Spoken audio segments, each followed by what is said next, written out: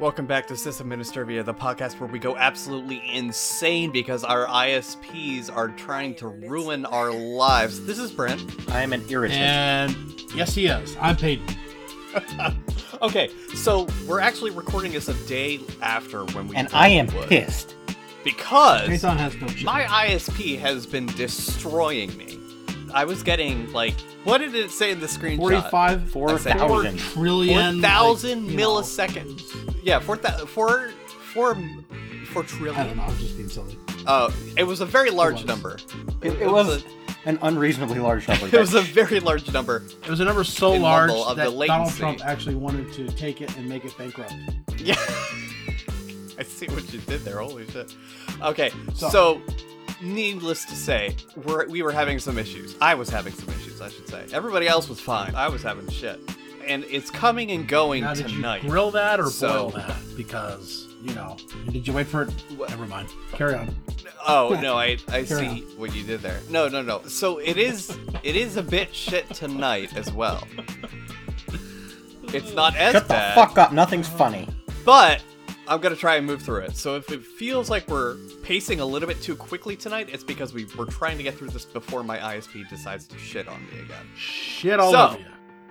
Shit for you and shit for me. Shit on all the things. Peyton, you want to talk about the thing going on with your insides? Oh, yeah. So, really super duper funny story. Jathan had his gallbladder out, and Friday before last, I'm at work, and I'm sitting there, and I'm starting to feel really uncomfortable. Like, I just can't get comfortable. Like, my stomach is hurting, and my back is hurting, but it's not, like, super painful. I'm just like, I don't know. It was just more discomforting than anything else. And finally, I got to the point where it was too uncomfortable, and I said, you know what? I'm sorry, guys. I've got to go home. Here's the rest of my work that I had doing. I'm sorry. Just let me know what you need me to do, and or let me know if you have any questions, whatever. I'm going home. So they're like, okay, go home. So I go home, and I swear to God, it was the worst night of my fucking life. I'm laying in my bed. I'm sweating and I'm cold. I can't keep the covers on me because I'm hot, but then I gotta put them on me because I'm cold. I'm doubled over. I'm in the fetal position, just feel like I'm dying, And my mother-in-law came down, and so she's watching the kids. My wife went out to go get me I have a prescription for hydrocodone. So my wife went out to go get that, and I'm walking, before she gets home, I'm walking around the living room because I cannot sit down. Like, I'm in so much pain that, sitting is bothering me. So she comes home, and I take some hydrocodone, and I lay down, and I sleep for a little while, and I feel slightly better. But, I'm still, just in a lot of pain. And so I spend Saturday, Sunday, and then Monday I go to the doctor. The doctor says, well, it could be two things. It could be, it could be something to do with your gallbladder or your kidney or, kidney stone or what have you. Or it could be, indigestion or whatever, you just haven't pooped. And I'm like, all right, great, whatever. She's like, well, I'm going to send you to get a CT scan done. I'm like, great, fine, whatever. So I go to the hospital. I get there, and they take me in. They give me a CT scan, and they're done. And they send me back. And I still have the bruise, by the way. This is 2 weeks now from the CT scan, or a week and a half from the CT scan. I still have a giant bruise on my arm where they gave me the IV for the dye. So I go back to the doctor's office. They call me. They say, you have gallbladder, you have gallstones, and they're absolutely just irritating you. Your gallbladder is huge. You have all these stones. They're angry. They need to come out. I'm like, great. So then they took some blood from me as well. They said, we'll call you in the morning to see if you have an infection. If you have an infection, we're going to suggest that you go and get your gallbladder removed. Otherwise, if you feel like you're in a lot of pain, go ahead and go to the ER anyway. So I said, all right, fine. So Tuesday, I wake up and they call me and they say, you don't have an infection, but still, if you're in a lot of pain, you should go. And finally, I'm just like, I can't deal with this anymore. I'm like, fuck this. Yeah, fuck this. I can't. I gotta go. Yeah. So I go to the hospital. I go to the ER. They're fantastic. They get me in there. They give me an ultrasound. They check it out. They're like, oh yeah, your gallbladder's nasty. They get me, into the triage room, and the doctor comes in and says, all right, yeah, so your gallbladder's bad. I'm going to go ahead and give you a prescription to have, a recommendation to have a surgeon take it out, and we'll call you with an appointment. I'm going to discharge you. And I'm like, you're going to discharge me? No, I don't think so. And he says, hold on a minute. And he walks away, and he comes back 10 minutes later or whatever and says, yeah, we're going to go ahead and get that out of you today. And I'm like, oh, great. That's fantastic. Thank you so much. Now, this is 12 o'clock. I had breakfast at 8:30 because I had to eat something, I was dying. So I ate at 8:30. 12 o'clock, I'm in the ER. He says, all right, we're going to go ahead and get you prepped and get you ready to go, get you taken out. I'm like, all right, great. So then 2:30 rolls around. It's the time of the surgeon's ready to take it out of me. We get down to the OR, and the freaking anesthesiologist is like, when was the last time you ate? And I said, well, I ate it at 8:30. She goes, oh, like 3 hours, 4 hours ago? And I'm like, no, it's more like 6, closer to maybe 5, but closer to 6. And she's like, I really need 6 or 8 hours of you not having any food to do the surgery. And I'm just like, are you fucking kidding me? I'm sitting here dying. I can't even stand up fully erect. Mm-hmm. I'm in so much pain that He said erect. He said erect. He said fully erect. It wasn't even a little bit. I mean, he was just walking around the hospital with a massive boner. Raging boner, But, he couldn't get it fully erect. Jay thought a mild shove was fine, but I can't even bend over, I'm bowed over. I can't even stand up straight. I can't bend over to do anything. I mean, I'm and she's like, all right, so they send me up to my room. I get my room, which before the surgery is a big deal. That never happens. So I'm in my room. At this point, I haven't had any water or food since 8:30, and it's 3 o'clock now. I am starving. They've got an IV in me, but my mouth is dry, and it's, I'm just like, can I have some water? Can I just have a little bit of water? No, we really can't have any water. Can I have ice chips? No, you can't really. So they're like, then they come to me 4:30 and they say, yeah, we're going to take you down at 5:30, but we have to wait another 2 hours. There's something going on. We need to wait. And I'm like, what? Are you kidding me? This time my wife has finally gotten there. My mother-in-law was watching the kids, so she was able to come and sit with me in the room. And I'm like, are you kidding me? And they're like, yeah, sorry. And so I'm like, all right, honey, just go get some dinner and, come on back in about an hour or a couple hours, whatever you need. Just go take some time. And she's like, all right. So then she leaves, and not 30 minutes later, they come up and say, okay, here we go. And I'm like, are you fucking kidding me? So I text her, I'm like, honey, they're taking me down. She's like, okay, all right, I'll come back. And I'm like, all right, whatever. So they get me down to the OR prep room again, and they're standing around waiting. I'm sitting there waiting for 10 or 15 minutes, and finally they all get there, and they're all ready, and they pull me into the OR, and they're like, okay, can you crawl from your hospital bed to the surgery table, whatever it is.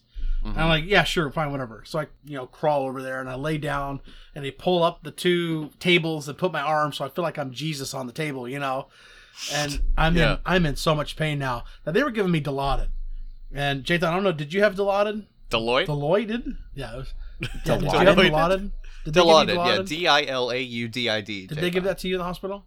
Is that something for just calming your nerves? No, it's a painkiller. It's IV. It's a sedative, it's an right? IV painkiller. They give it to you just your IV. Yeah. If they did, then it was after I no longer knew what the fuck was going on. So I'm taking this. They give this to me because I'm in pain, and I'm having hallucinate. Whenever I close my eyes, I have hallucinations. Right? I'm seeing things vivid imagery in my head this whole time.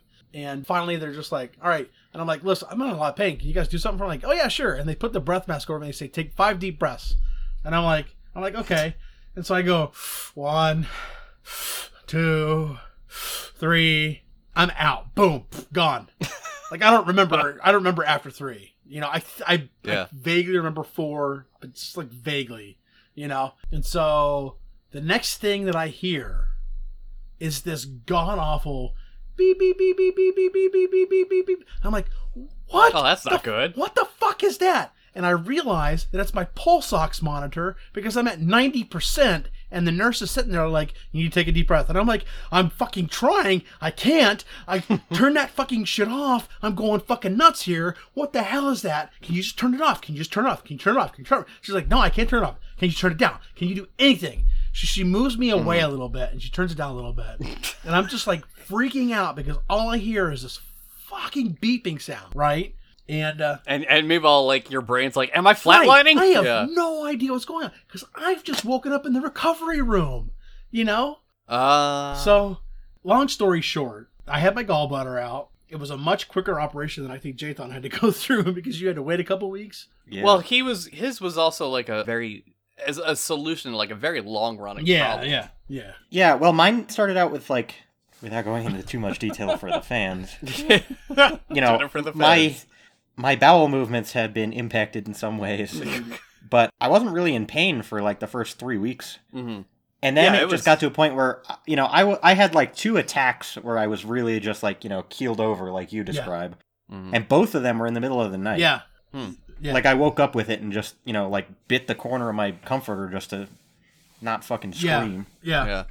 But other than that, like I was at the point where every time I ate, I would get a little bit of a fever and it hurt. Like I would just have this dull pain after I ate. I could eat, but it wasn't like excruciating like yours. I could eat, and it actually felt better for me to eat. But what happened was one of my gallstones, I had 5 or so gallstones, they said. But they were angry, is what they said they were. And they showed me a picture of my gallbladder, and I actually have it. And I can tweet it if you guys really want to, if I get any responses back. But apparently one of my gallstones had blocked the bile duct. And so that's what was causing me all my pain. That's pretty dangerous too, because you can actually start to get sepsis. Yeah, your gallbladder can either burst or you can have other serious bile problems. is not something you generally want running around in the rest of your body. So the doctor tells me, okay, I'm gonna do 4 incisions in you, and we'll pull it out, and it won't be a big deal. And I might have to put a drain in you. And I'm like, all right, fine, whatever. I don't really care. I just want this fucking thing out of me. So I come to, and I'm looking down at my body, and I've got 5 holes in me. And I'm like, 5 holes. And then I see there's a fucking tube sticking out of my abdomen leading down to a bag. And I'm like, oh, great, that's the drain. Okay, all right. So I'm in the hospital bed, and I'm still in pain. Like, they just ripped apart my abdomen practically, So I'm laying there, and I'm just like, oh, my God. Like, want some Dilaudid? And I'm like, yes. Okay, here you go. And I'm like, oh. And so I slept. And that's how we became hooked on opiates. Right. So I, Tuesday night was rough. I don't think I got more than about 2 hours worth of sleep Tuesday night. And then Wednesday was better. He said that I should have probably gotten up and walked around Tuesday, but it was so late in the day Tuesday and I don't think I could have. Mm-hmm.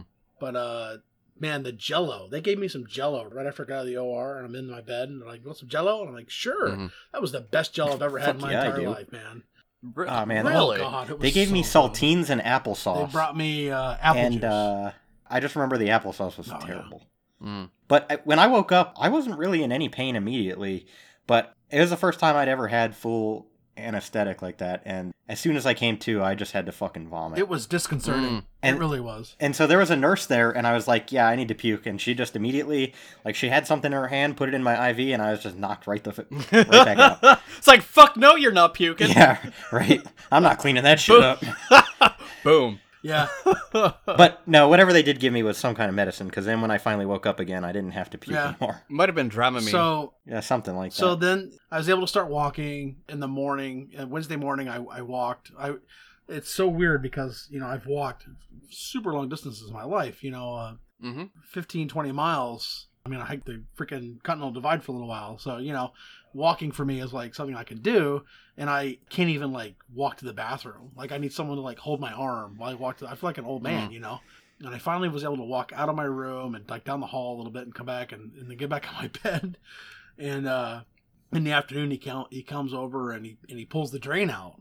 And that was the worst goddamn feeling of my entire life. Like, it felt like he was yanking my intestines out, Oh. But it was this really nasty, blood, dark red goop. It was just, Oh, it was congealed. And, but it was just coming out of me, And yeah. Did you guys just hear the cat sneeze? No.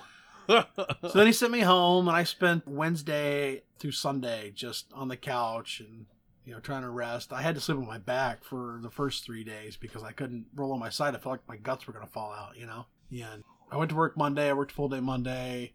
Got my stitches out yesterday, actually, and so that was my last week. It was fun, let me tell you. Never ever again. Nice. So now we're 2 for 3 for gallbladders. You're next, Brent. I haven't had my gallbladder removed, so I don't really have any sort of relevant thing here. But have you had a kidney stone? I'm sorry? Have you had a kidney stone? Maybe once. There were 1 or 2 points in time where I had severe kidney stones are very similar. So okay. But I've never had, like, I've had surgeries when I was little, but I don't, to my knowledge, I have all my parts. So, oh, no, I have my wisdom teeth removed, so I'm missing That doesn't those. really count. But everything else, I'm pretty sure I have. Yeah, it's on count. I'm pretty sure I have everything else. But, so you both are feeling, like, up to snuff now, right? I mean, probably. I mean, they told me I shouldn't be lifting more than 15 pounds until, like, last Friday. So, I mean, I had taken it kind of easy, but almost immediately I was back to eating normal. Okay. And that was, like, you know, the big thing. So your gallbladder was just basically broken. Well, I had gallstones, but I didn't have any blocking my bile duct like Peyton. Okay. So, you know, my gallbladder was still enlarged, and, you know, at that point, it's like, well, if we don't do something about this, you'll probably be in the situation where you have a blockage. Right. So you were a preemptive Peyton, basically. Yeah. Okay. So Peyton, like, aside from the given soreness, you're feeling better too? Yeah, I actually feel better now than I did even like 2 or 3 weeks before this, or even more than that. My the doctor. I mean, that makes sense, though. The doctor yesterday said that it looked like it had been at least a year that my gallstones had been there. So I had some pain and some other stuff, and so I mean, it's possible that I've been having gallbladder attacks. You know, even before then. Not really. Yeah, you know. Yeah. So I mean, like today, I mean, I just, you know, I haven't had the pain that I normally have. I really feel honestly pretty good. So I really feel like it was an overall, like, you know, overall it was like it may have been causing me a lot of more problems than I realized, you know. Right. So. And none of us died. None of us died. Okay, cool. So let's briskly break into what are we drinking. I am still drinking Jefferson's Reserve because of course I am, and it takes me forever to finish a drink because I don't drink very much at all except when I record. What about you guys? Go ahead, Jathan. Well, you're doing it wrong. I drink every day. Anyway, just kidding, by the way. So, fun fact, we are recording a day late. Last night, I started drinking, like, pre-gaming pretty hard because I was like, oh, we're going to record. Then we didn't record, so I just got super drunk for no reason. Well, but not no right reason. Now, yeah, you're right. I feel good. Right now, I'm drinking About Damn Time IPA from Four Noses Brewing, which is a local brewery. Okay. Peter? I've just got some water here. I'm trying to be, a good boy. Fair enough. Bitch. That makes sense. What was that? What was that? What was that? Talk He's calling you a bitch. Yeah, of course he is. I waited 1 week. That's great. Well, congratulations. Whatever. And also, like, a very quick side note, I thought you were joking about having your gallbladder removed because it was like, really? It was literally the day after April Fool's. I wish. And yeah, no, I mean, I was freaking dying. And Jathan just had his out, so I was like, this has to be there's coincidentally, like, it's a very slim probability, both it being April Fool's and Jathan just having his out. But lo and behold, it was the case. So weird coincidence. You and Jathan are soulmates. Oh God, kill me! You're fated to be together. Kill me now.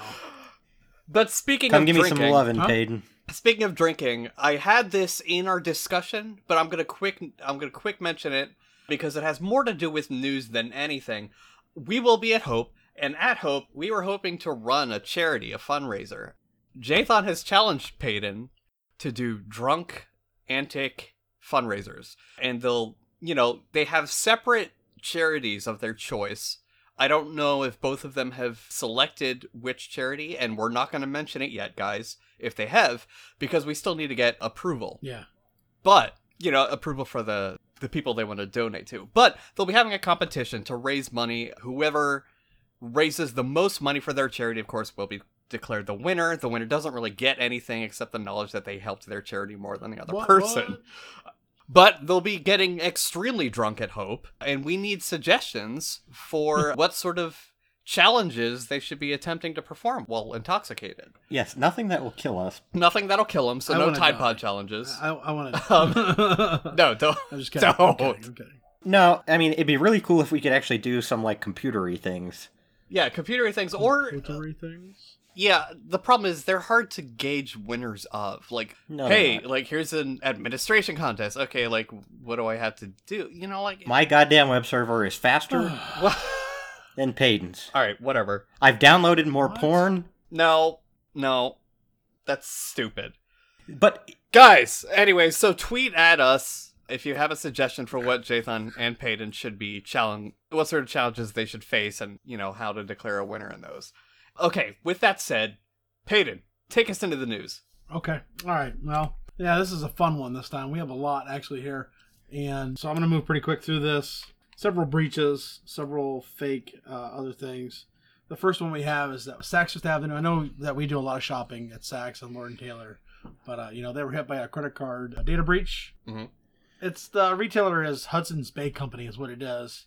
And they had a security breach that compromised data on payment cards that were used at the Saks and Lord & Taylor. It's only affected Saks and Lord & Taylor. They said there was no indication of online sales having been compromised. They don't even know when they got compromised, first of all. Oh, lovely. They have no idea how many were stolen. There's a group called Joker Stash that claims to have 5 million of their stolen credit cards. They released 125,000, of which 75% were taken from Saks. There's no confirmation on the start of the breach or if it even has been... 25%? 75. 1 quarter? 75%. 75? Yeah. Holy shit. Yeah. All right. So they don't have a confirmation on the start or even if it has been contained. A spokesperson said that they have taken steps to contain. Okay, so this is still ongoing. They haven't fixed the problem. If indeed they have had 5 million or more stolen, this is the biggest this year. From 2006 to 2008, there were 130 million cards that were stolen from Heartland Payment Systems, 7-Eleven, and Hannaford Brothers, which is a grocery store. And then 40 million were stolen from Target in 2013 and 56 million from Home Depot. Hey, maybe we should just stop storing credit cards. Well, that would be a fucking crazy idea, but you'd have to enter it every time you bought something, dude. That's the whole thing behind PII is that it's not supposed to store it. It does like a token or a code or some exactly thing, and then it holds it for you, so you don't have to keep entering the number. Cordile PCI 2. Yeah, Cordile had. PCI 2 compliance requires you to not store the credit card numbers, at least in full. No, you can't. I think you're allowed to store the last 4 at all. At Cordile, we couldn't. Okay. Jeez. Yeah, we actually had to walk people through the. I think ACH. PCI 3 is even more strict. Yeah. Or there's another name for the third level. But we had to walk people through the ACH debit thing, and we had a new system that came up because of the PCI 2 that you couldn't actually store the information there. But whatever. Obviously, they've got a handle on it. Whatever. This is ridiculous. It is.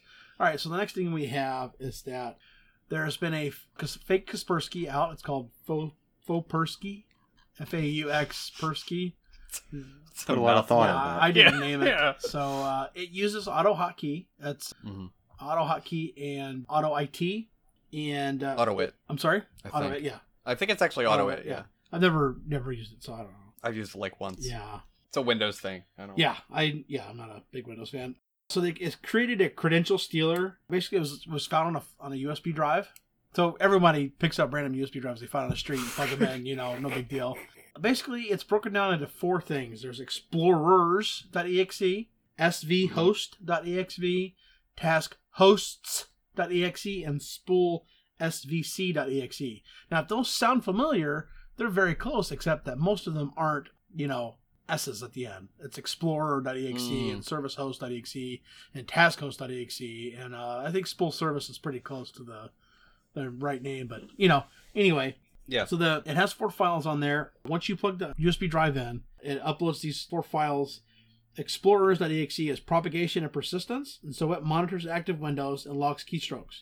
Okay, and then svhost. Explorers.exe searches for, finds, renames, and copies to removable drives. So if it finds another removable drive in there, it will change it from pen drive to pen drive 8 GB secured by Kaspersky Internet Security, which is a valid naming sequence, first of all. Oh my gosh. So then what service svhost does is the keylogging aspect, and that monitors active windows and logs the keystroke. Also, this is the primary executable. This is the one that does everything. Mm-hmm. And then task hosts is more persistence. So this one actually creates an app data. So in Windows, in your home directory, there's an it's like a percent app data. It's like the dots where your roaming profile is. Yeah. And then the spool service.exe modifies the registry. So it adds the registry keys and everything. And all the things that it does. Well, then it uses Google Docs for exfiltration. So they reported to Google. Google closed the docs file location, so that's no longer valid. But it's not advanced. It's not stealthy. However, it is very efficient at infecting USB drives. So if you find a USB drive and you plug this in, and you have another one plugged into your computer or a removable hard drive, it will infect it like that. No problem. Yeah, this doesn't sound like the work of a malware author. It sounds like the work of a disgruntled Windows sysadmin. You know, those are all like Windows sysadmin tools. Well, the website we have here that actually we're reading this from has a fantastic breakdown of everything that goes on in there. And even an ad for, not an ad, but there's a logo.png for the Kaspersky Internet Security 2017. So, there's also readme.txt that says, if you are unable to launch files folders correctly, please disable your antivirus program.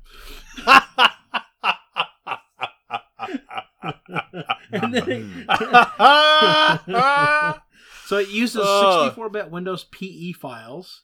Mm-hmm. So, It's portable execution, right. By the way. So it's not advanced. It's not stealthy. If you know what you're looking for, you're going to realize what it is almost right away. It's actually fairly easy to get rid of.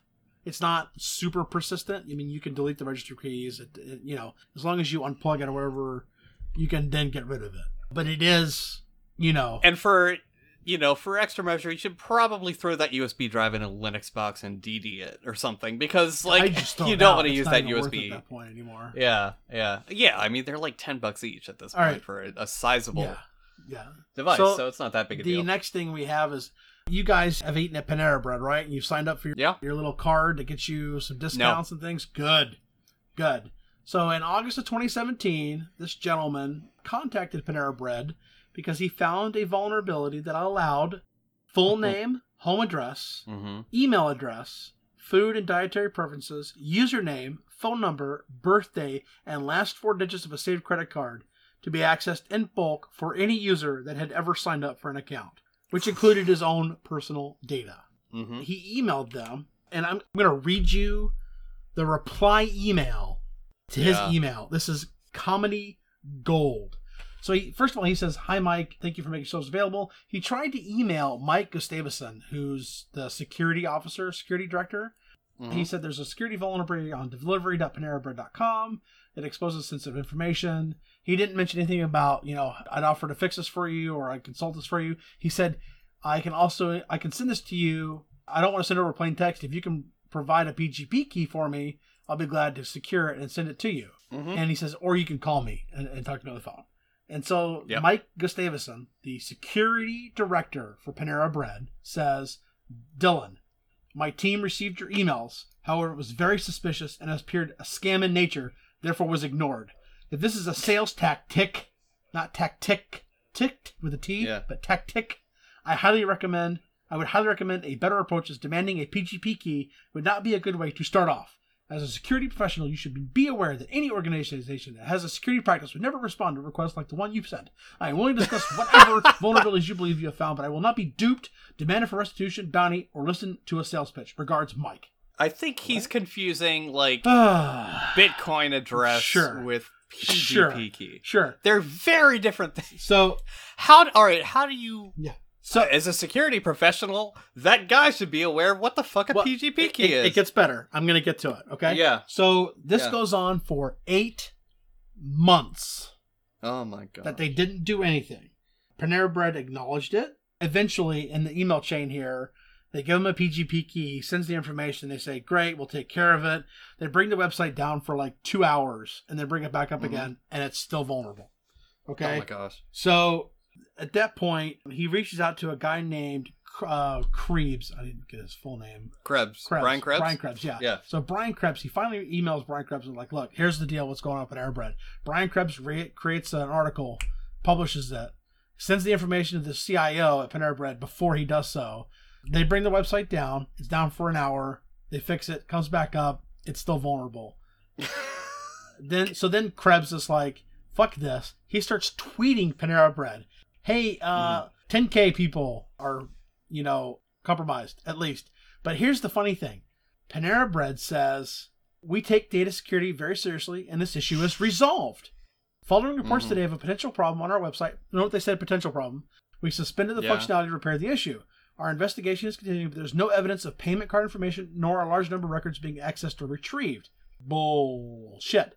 So they issued a statement to Fox News saying the breach only impacted 10,000 customer accounts. Krebs says that's bullshit. I've discovered at least several. So then he goes on. It gets even worse. There are more examples of the same vulnerability everywhere else. Like everywhere on Panera Bread, there's a vulnerability of this sort. So then he says, let's go for 7 million. Oh, let's go for 37 million. He keeps going. And it's just, So then here's the drop in the bucket. Mike Gustavson, the Director of Information Security, used to work at Equifax from 2009 to 2013 as the Senior Director of Security Operations.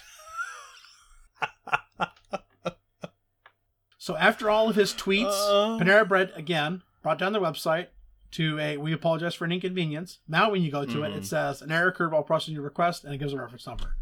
So, Panera Bread has no idea what they're doing. Yeah. Whatever. Yeah.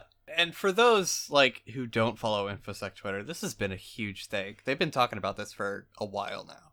Yeah. Because it's such a just mess. Yeah. Sorry, you've got plenty of other stuff to get through. Yeah. Sorry, That's go. Great. It's all right. So, have you ever used the Google URL shortening service, goo.gl? Mm-hmm. Well, you won't be able to anymore. They're ending support for it. It's going to be shut down March 30th, 2019. So it's already gone. Yep. It was launched in 2019? I'm sorry. Yeah, next year. Sorry. Yeah. Sorry. It was launched in 2009. It was part of an effort by Google to shift toward... it was launched in 2009 as it's... The reason why they're closing is because it's part of an effort by Google to shift toward FDLs, or Fire-Based Dynamic Links, which are smart links meant to allow developers to redirect users to any location on a web page. Mm-hmm. This should actually improve security, as shortened URLs are more vulnerable to security flaws.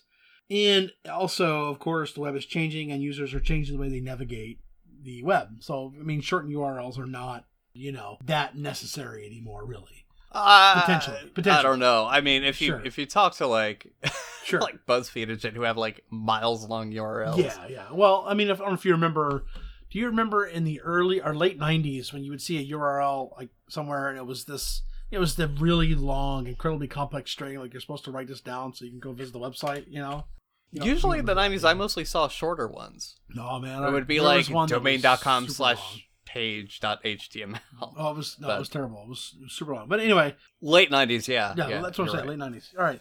Mm-hmm. So the next thing we have here is, of course, Spectre came out and Intel said, yeah, all your old chips, yeah, we'll take care of those. We'll patch those up for you. No. They said, fuck you guys. Older chips such as Penryn, Yorksfield, Wolfdale, they're no longer going to get Spectre patches. Lovely. They said, go fuck yourself. We don't really care about you. So this includes Penryn, Yorkfield, Wolfdale, Bloomfield, Clarksfield, Nehalem-based Jasper Forest, and Intel Atom Sophia. And they'll no longer receive Spectre patches.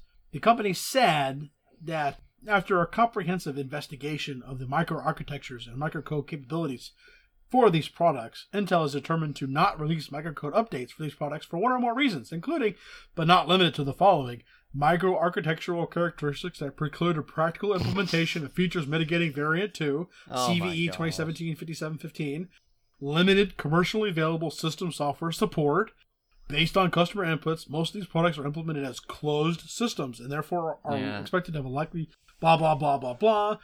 Actually, the real reason is they're trying to sell the newer chips. Probably. We've now completed release of microcode updates for Intel microprocessor products launched in the last 9+ years that require protection against side channel vulnerabilities discovered by Google Project Zero. They don't fucking care. That's all it is. If you have an older chip, fuck you. They don't care. Next, we have Under Armour. Under Armour has an app called the MyFitnessPal. There were 150 million accounts that were tied to the MyFitnessPal app that were breached this year. An unauthorized party, aren't they all, stole data in late February. They became aware of the breach earlier this week. No payment info or government-issued identifiers were lost. They did include, however, usernames, emails, and passwords. What the fuck, over?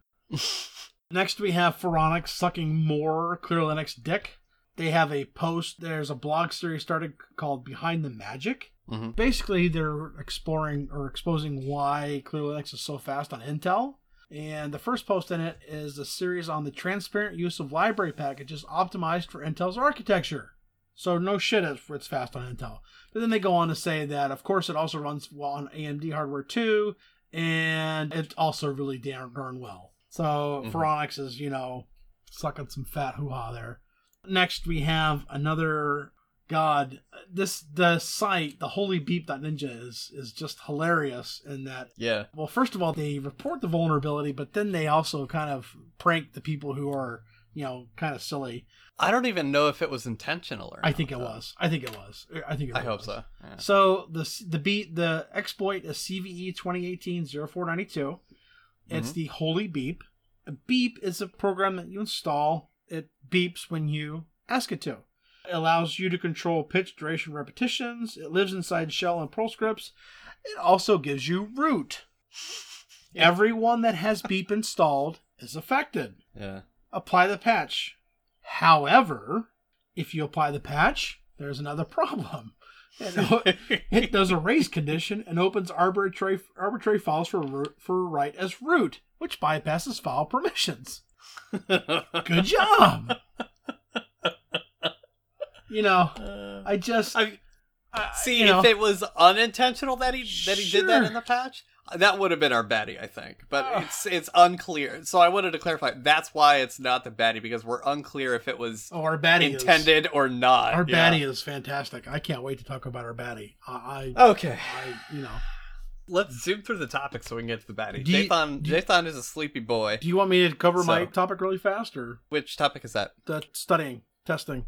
Oh, yeah. Forgot we were... Yeah, do that. So, on April 9th, I went to take the Linux, LXO 103, which is the first part of the Linux Plus / LPIC certification test, and I passed.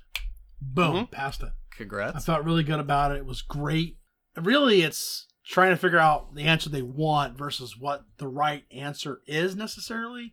But I used quite a few different things to study with. I found a book on Amazon that it was a series of quizzes for each chapter, and then there was a fairly long test in the middle, and then obviously for part 2 there's the same thing. And so I used that, and I used Linux Academy. They had a study guide, and I went through Linux Academy, did a lot of listening to videos. They were a little frustrating because some of the information wasn't presented the way I would have liked to have done it. But realistically, it was just trying to get out of my head. Like, I had an idea in my head that, I didn't know what I was doing, Yeah. And so once I was able to sit down, and the first question was, on a Debian-based system, if you want to remove a package, what's the flag? And it was like, oh, -- purge. There it is. Okay, great.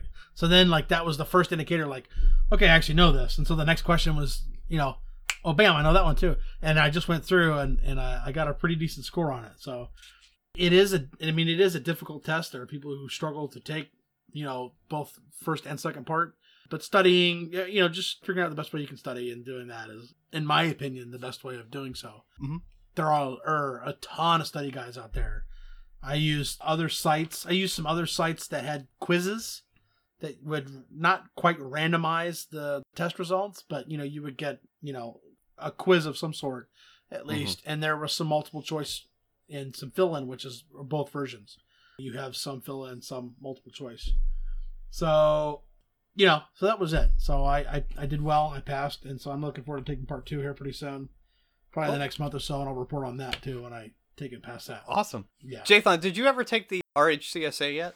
No, I have, work has allocated the funds and everything. The thing that sucks is there's only one testing center in South Denver. Yeah. Well, we have to go to New York. And it's not like it's not like it's in a terrible location. It's a drive, but definitely just have to plan it out. We're a little short staffed right now. Yeah, exactly. So it's just not a great time for me to take a day to go do that. Yep. But I definitely feel like I'm ready for RHCSA, and I've started studying for the RHCE. Cool. Ooh, very cool. Really? Best of luck on that. Let me know how the RHCSA is, because I am probably going, since we are potentially making a shift towards that, I'm going to want to start looking at that. So let me know how that goes, if you don't mind. It's a beefy one. I know it's a beefy one. And the CE is even more, it's a bitch. But, if you should get 90% of the way there if you've been doing it for a while. So, yeah. So let's move swiftly into topics if you guys are cool with that. Yeah, sure. Because we're already at 45 minutes, 20 seconds into the Raw, so we got to zoom. We'll be all right. Human right by, as it were. So, first off, big integer in our IRC channel, pointed us to telnet mapscii.me. Oh my god, that thing was so cool. mapscii.me. It's the coolest thing I have ever seen. It's like a telnet interface to Google Maps. You can zoom in, zoom out. It has all the streets labeled. It's awesome. It's so cool, and major props to whoever did it. They've got to be doing some kind of ASCII lib thing with it, is my guess. I don't know how else you would do that. But it's super cool stuff. And, it's all ASCII, obviously, as the name implies. So, I just quick wanted to mention that. Check it out. We'll put it in the show notes. Check it out in your spare time. It's super neat. But moving into relevant to, the Spectre Meltdown thing. And, we did mention that AMD had their own bullshit similar to that. They claim it's less serious because it only affects their management engine. And you need root to execute it. So why are these exploits that require root such a big deal? And why do we collectively in the past, why have we downplayed other exploits that require root? There's a big difference between a hardware exploit that requires root and a software exploit that requires root. Software that requires root, that is, whatever. You can just reinstall the system and be done with it. You can replace the binary even if it's a limited scope thing, if it's only, one binary that gets Trojaned or something.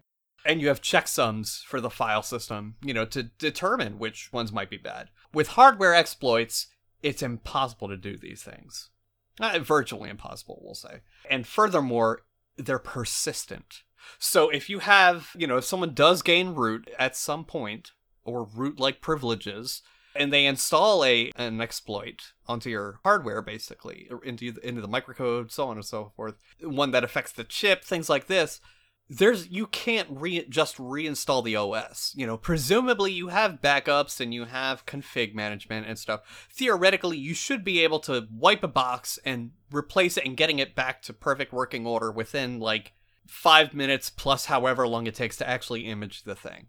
You can't do that with hardware exploits because they're in the hardware. They're in the direct firmware of the devices.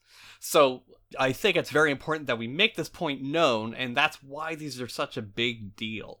That's really all I wanted to say on that. Did you guys have anything else to mention on that particular aspect? I don't have much. The big thing for me, obviously, I do think that's why this is a huge deal, and we don't hear about hardware level vulnerabilities a lot. Mm-hmm. So, it's not always on your radar or whatever, but it's a big deal. I don't personally know, I've never been impacted by that kind of thing on any of my personal computers or anything. Mm-hmm.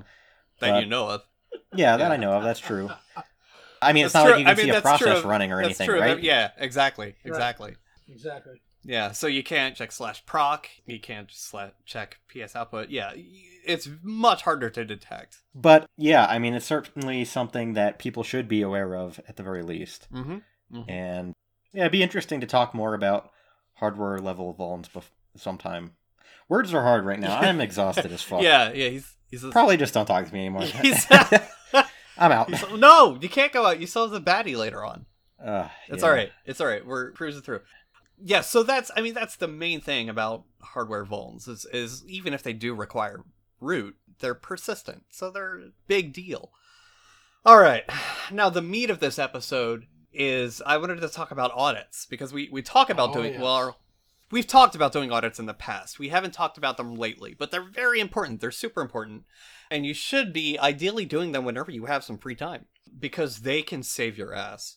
And there's a bunch of different audits you should be either implementing yourself, doing yourself, or contracting out, or having another team take care of. The first is the obvious security audits, and this is, granted, a bit general.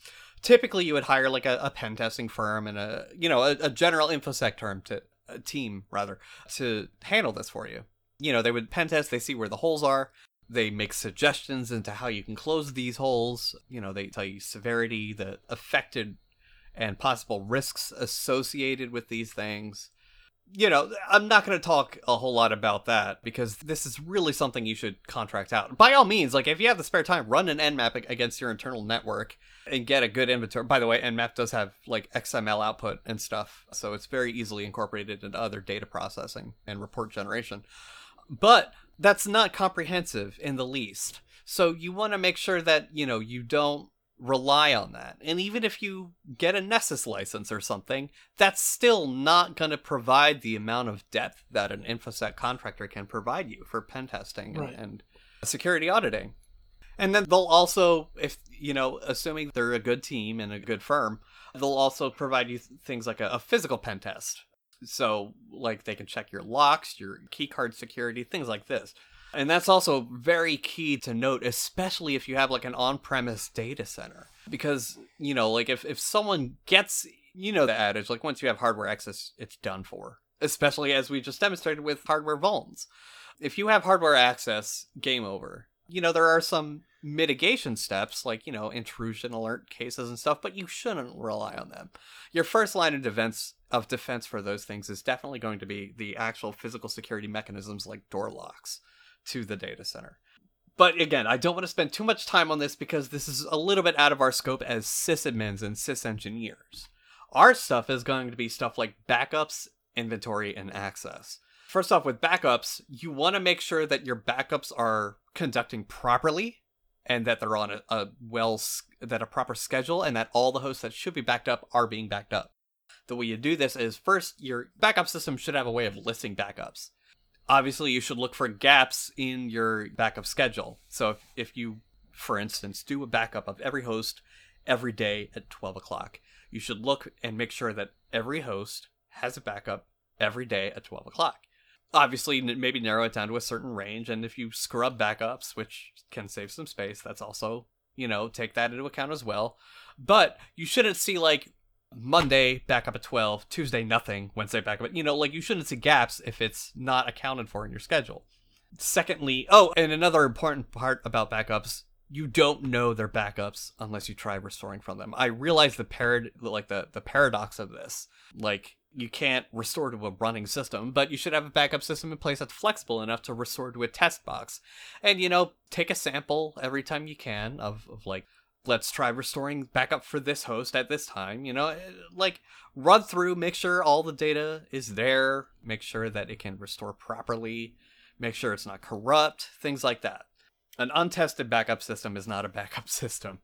Or if you happen to be in a position where you're performing restores regularly, so if you're dealing with like user data or something, you probably have a much better idea of knowing when your backup system breaks versus when it's functioning. So, scale it to your particular environment and use case, but just know in mind that if you don't test your backups, you can't know for sure that they're... It's a Schrodinger's backup, basically, So it's like I see the archive there. I don't know if it actually restores, and if it doesn't restore, it's technically not a backup. It's just a bunch of data, a bunch of useless data at that. So keep that in mind. Inventory auditing. And I know I'm cruising through. We're not going to spend a lot of time on this in general because it's been a long, we've had a long news section and everything else. But yeah, your inventory audits. This is where an Nmap scan comes in use a lot because you can see what hosts are actually on the network. And they can compare that to your actual inventory, saying, okay, this host at this IP is this OS, for instance.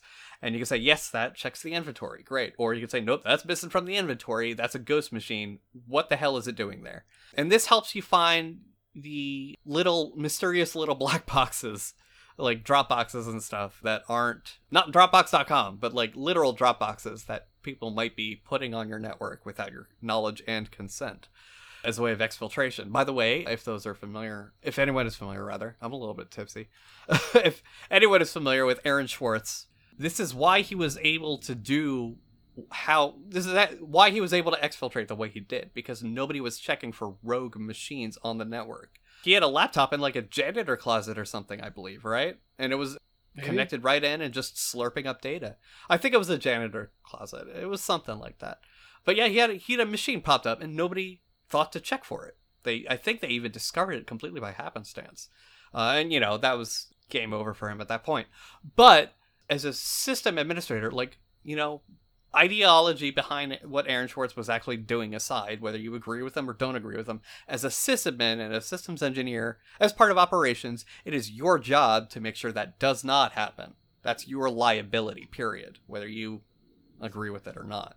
I don't want to get too much into a political discussion about it, because then we start getting into Snowden area stuff. But In terms of your actual performing role, that's what you do. And you don't really know offhand what they're exfiltrating. It could be for some good political reason you agree with. It could be to fucking get the creds of all your employees. You don't know. So in our role, it's probably better to play safe than sorry. So that being said, it's also very useful to just be able to like take a glance at and add a look, like see what machines are where. And it can even help you sort of like physically find them in the building because, you know, okay, that's on this VLAN. That VLAN trunks, you know, to this particular area of the building. So like it does help with a lot of different things, not just the security aspect of it. It's a very good thing to have. It's good to show to the CEO because they love the graphs and the diagrams and things like that. Lastly, access. This is probably the most time-sucking one, but it's probably the most important one. When I say access, I mean a variety of things. This is different from like the security auditing. This is in terms of MySQL logins. Like you need to make sure that your grants are by user and host, that you're not wildcarding hosts because that's silly. Don't do it. I don't care how easy it makes it. Don't do it. Your file system ACLs, you know, like make sure the octal permission settings are correct so that a user can access data they shouldn't be able to. Make sure the ownerships are correct. Make sure if you use them, the SUID and SGID are properly set and they play into other appropriate permission. SSH is a big one that falls into access. You want to make sure that you are auditing the keys, the key authentication. You know, you want to make sure the keys that are being allowed are the keys that should be allowed. You don't have stale keys in there. You don't have broken keys. You don't have leaked keys, things like that. I don't know. Can you guys think of anything else on this? Revoke VPN access for old employees. Yes. Oh my gosh, yes. Or people who are no longer contracting with you or whatever. So to touch on that, I do a lot of reading on Reddit, especially Tales from Tech Support. And there's a guy who literally had to call the FTC and self-report because he had a branch manager would hire and fire loan officers at whim, and they would just change the password. They would fire the loan officer, they would call support and have them set the password back to what it was. So then these people would be able to go home and log in and keep working. Yeah. So you should be using unique accounts, like unique users for everything, especially if you're calling outside people that are only working short term or you're planning on terminating. This is where Central Auth comes in super handy. I don't care if you've got 3 people working for you. Central Auth is still handy if you've got a lot of resources because it's one place where you just need to enable or disable a user and add them to appropriate groups. One place, that's it. That's the only place you need to do it. One place to control your permissions. At a glance, you know exactly what they have access to, exactly what they don't have access to, what they need to have access to and don't, what they shouldn't have access to and do, so on and so forth. You can tell that all at a glance. It's amazing. Use something like LDAP if your application supports it. Please use LDAP. It is such a time saver, and it's something worth pushing for because it saves so much time. And even if you're not adding users, you know, you always have the possibility of something going south and needing to fire a user at a moment's whim, and then you need to turn that down and like that because you're worried about them, you know, coming on, like catching onto it and then going, oh, like let me exfil all this stuff as a revenge tactic or something. No, like with centralized auth, you just do it once, that's it, and you can do it in like 2 seconds. So it'll save your ass in the terms of firing a potentially, what do they call it, retributive employee. So that's really all I have to say on that. That took shorter than I thought it did. If you had problems understanding me, because not only was I like having troubles piecing the thoughts together like I am now, because I'm more tipsy, but you know, you're just, I don't know, slow your player. What Jathan were they supposed to slow their player down to? 0.65 times? Yep. Yeah. That's the best speed to listen to us at. That's apparently the best speed to listen to us at. Do you know, by the way, Jathan, why many podcast clients and audio players have this slowdown and speed up thing? In case you're slow. No, most people like to listen to podcasts at like 1.25 or 1.15 times the speed. Because, you know, the brain can still process the information, but it takes less time to listen to. They do the same thing for audiobooks. Did you know that? I understand the concept. I think it's stupid. Well, whatever. Don't alter us. We're intended to be listened to at the speed at which we talk. That would be a good time to mention that you shouldn't listen to Jathan. We're under a CC license. You can do whatever the fuck you want with our audio as long as you attribute us. But that being said... No, you. He's getting mad. All right, Jathan, are you ready for the baddie? Yeah, I'm really not high energy, guys. I drank a lot last night. I drank a lot. You're feeling your age, get you probably. And then you'll be able to go to bed, okay? Little whiny butt. Yeah. Do you want us to read you a bedtime story? Is the baddie but bedtime story? At 1.25 speed. You mean 1.65? You said 1.65. Most people listen to like Pakistan audiobooks at 1.25 or 1.15. No, I said 0.65 for us. Oh, got it. Yes. 0.65. Okay. Slow. You slow us down. Okay. All right. I'll read you a very slow bedtime story. All right, go. Go. All right. Don't do this. I'm doing it. So, I don't really know how this started, and right now I am reading from some tweets. Yeah. However, we will find a source for this to publish with the show notes. Yeah. So, someone tweets basically that T-Mobile Austria is saving your password in clear text because employees have access to them. So, when you call T-Mobile in Austria, you have to tell them your password before you can, actually discuss details of your account. Mm-hmm. For what it's worth, this is actually fairly common in Europe. The fuck? But in Europe, the password that you have to verbally speak, is not the password you use to log into the website. Oh, it's like a support token kind of a thing. Yeah. Okay. In this case, though, in Austria, the password that you speak over the phone is also the password you use to log into the website. Okay. So, T-Mobile Austria replies to this person's tweet and says, "This is hello, fantastic. This is the customer service agent see the first 4 characters of your password. We store the whole password because you need it for the login." And then they post the link to the T-Mobile site. So, implying that, they're checking your password basically in plain text. Yeah. So, person responds, "Thanks for your reply. Storing clear text passwords in a database is a naughty thing to do. What can we do to get your devs to fix this?" Oh, Aussies. Okay, well, it gets better here because T-Mobile comes back and says, "Hey, this is not a problem. You have so many passwords for every app, every mail account, and so on. We secure all data very carefully, so there is not a thing to fear." Except for the disgruntled employee. Yeah, right? Person basically points out the obvious. What if your infrastructure gets breached and everyone's password is published in plain text to the whole wide world? Yeah. T-Mobile replies, "What if this doesn't happen because our security is amazingly good?" What if this doesn't happen because our security is amazingly good? Hi, what if this terrible thing that happens all the time happened to you? Yeah, but what if it doesn't? Yeah, but what if it doesn't?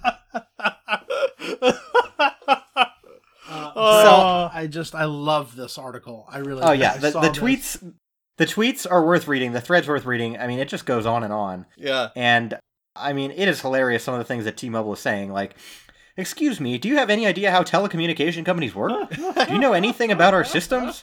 I'm glad that you have the time to share your view with us." Oh, jeez. I mean, I can think of a way where they don't actually store the plain text in which the support rep types in the password. It checks against a salted hash in the database, but you're still giving your password to another person. Yeah, no. Well, it also they basically said that they stored in plain text. Yes. Now, whether this person running their Twitter account knows the truth or not, I think is probably up for debate. However, I'm willing to say that this is probably a problem. Yeah.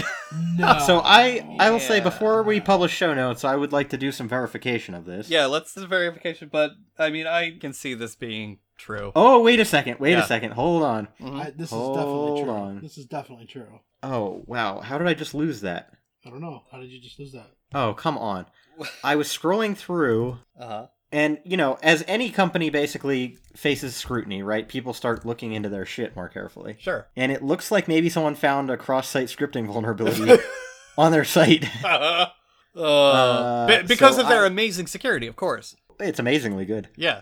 Yeah. In any case. Amazingly something. Oh, come on. Fuck. I accidentally pressed back, and now I can't find the tweet. That's all right. Oh, here it is. Oh. Uh-huh. Oh, yeah, here it is. Somebody basically, again, this is just someone on Twitter, so we would probably have to find a source, but seems like they found cross-site scripting vulnerability.